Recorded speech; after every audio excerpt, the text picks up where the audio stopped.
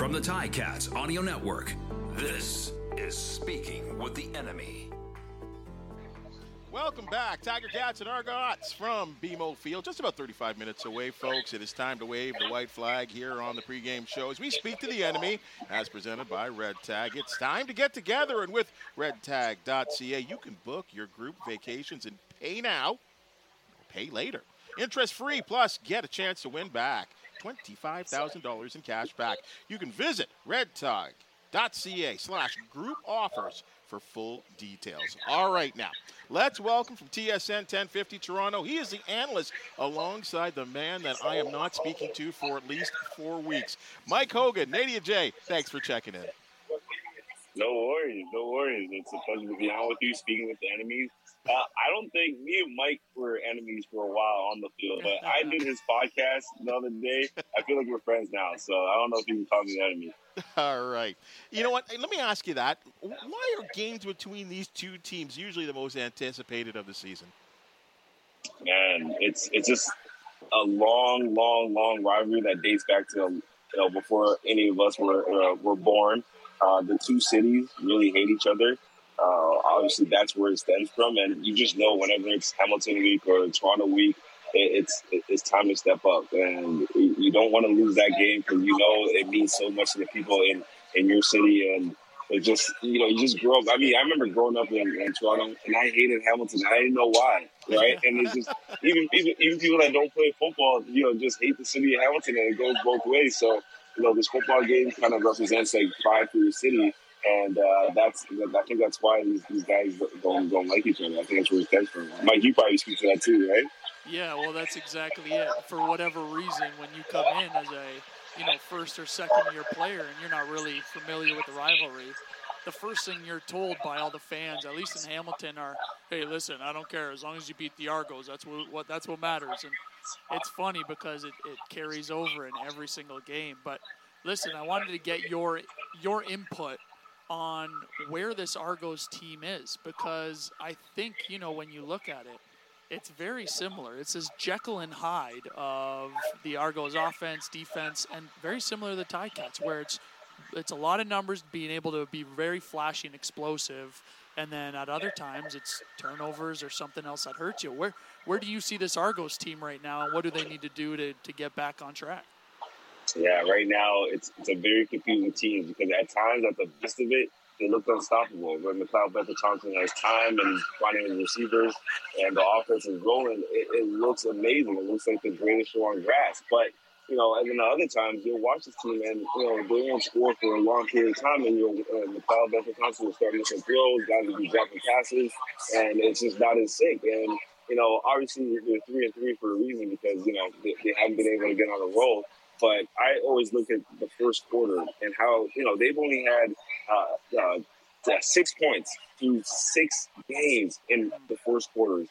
And, I look at teams like BC, sometimes they'll score 20 in the first quarter and keep rolling. So it just, I think it starts with the first quarter, how the team comes out and not play from behind. I know they want to get the ball in the hands of Andrew Harris to kind of kickstart things a little bit. It'll be a little tough today because the O-line is all shuffled up, and guys playing out of position. But that's where it starts for me, like to establish an identity and do it in the first quarter, so the team can have some confidence going into the third and second half. Mm-hmm. And do you find that identity to be established with a guy like Andrew Harris, or do you think they need to lean on McLeod Bethel-Thompson as this season goes along? Where do you feel this Argos need to focus their offensive firepower and energy in order to get this shit back on track?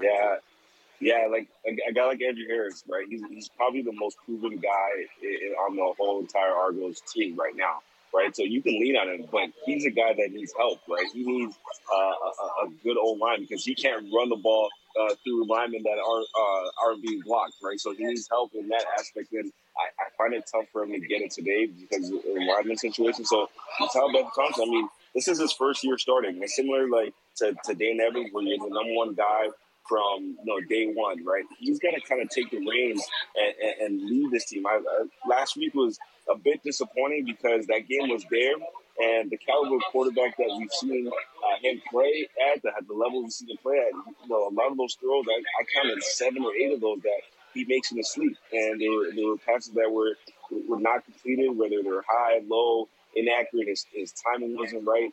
It needs to be done at this level if he's going to sustain excellence. And, obviously you look at the stat book and he's got 340 yards passing and you're thinking, oh, he had a great game. No, it's not about that. It's about, making the throws when they matter. When the guy's wide open, he gets a chance to score.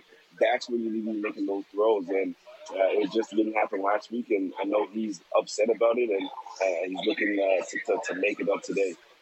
Tiger Cats, or at least a former Tiger Cats receiver, Brandon Banks, he's listed as a backup here on at least on the depth chart here. I mean, it's hard to believe he won't make an impact some way, shape, or form. Where is he at this point of his career as an Argonaut? You know what? I kind of, and Mike, you will remember this. I kind of compare him a little bit to Chad Owens towards the later part of his career, where MOP seasons, really explosive player and can score anytime he touches the ball. But guys like that, if they lose a half a step, they're a totally different player, and maybe they start getting more injuries and things like that. But Speedy, he's obviously not the same player that he was in 2019. And the MOP year, obviously the 2020 year, took a lot out of him, not being able to play. And he talked about, physically and emotionally, that was a tough year for him, and tried to bounce back in 2021. Didn't look, the same. But now he's saying that he's having fun playing the game again. And Mike, you know him well, and when that guy's having fun, it's over for the opponent. So I'm thinking that since he's saying he's having more fun playing the game, I think it's going to start turning around. Obviously, he won't be the same player as 2019. I mean, we're all not the same from 3 years ago, right? So, I'm looking for him to kind of get back to what he does best. He's having fun right now, and he's obviously listed as a backup today. But don't be surprised if he makes an impact. He's playing his former team. You know how coaches are when the guys are playing the former team. They want to get him in the end zone. Well, and one of the reasons I think that Speedy is where he's listed on the depth chart is because of a huge addition for you guys coming back with Eric Rogers, right? What do you think he's going to do or be able to do to step into this Argos offense early and kind of the impact that he's going to make? Because he's just such a big body that it's hard to find a guy that can move like that in that type of catch radius, right? Yo, absolutely. And, one of the things that Argos struggled with was, separation, right? Getting guys open and, providing big targets for Mikal Beck-Thompson hit guys. So Eric Rogers is the kind of guy that he doesn't even need to be open to be able to make a catch, right? Even when he's covered, he's open. He's one of those guys, right? 6'4", long arms, smooth out of his breaks, and, great contested guy, catch guy. So throughout his whole career, he's been unbelievable on second downs and keeping drives alive. And that's one of the things the Argos are desperately missing. He's also a great blocker.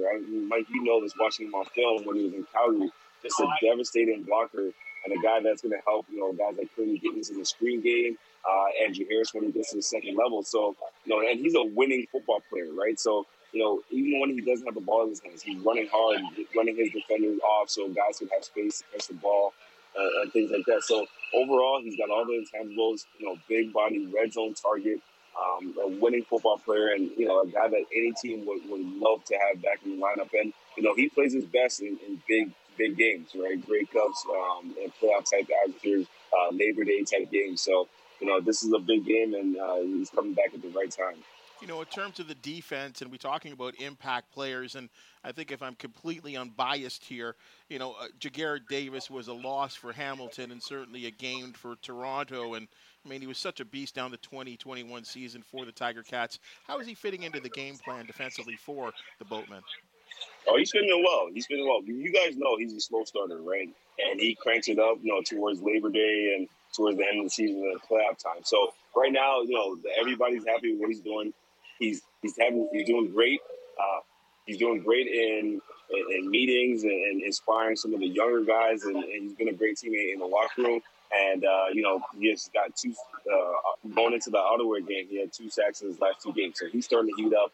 And I look for him. He's playing his old team, and I know that guy. He's gonna be revved up to go. I wouldn't be surprised with a multiple sack effort, some TFLs, and getting that defense fired up.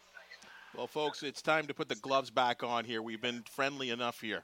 We've been speaking to the enemy as presented by Red Tag. Thanks for joining us, Nady and Jay from TSN 1050 in Toronto. No worries. Pleasure. Mike, we're not enemies, are we? No, we can be friends once the game's done. How about that? Yeah, and then we're done playing, so we can be friends. All right, guys. All right. All right. Thanks a lot for joining us, folks.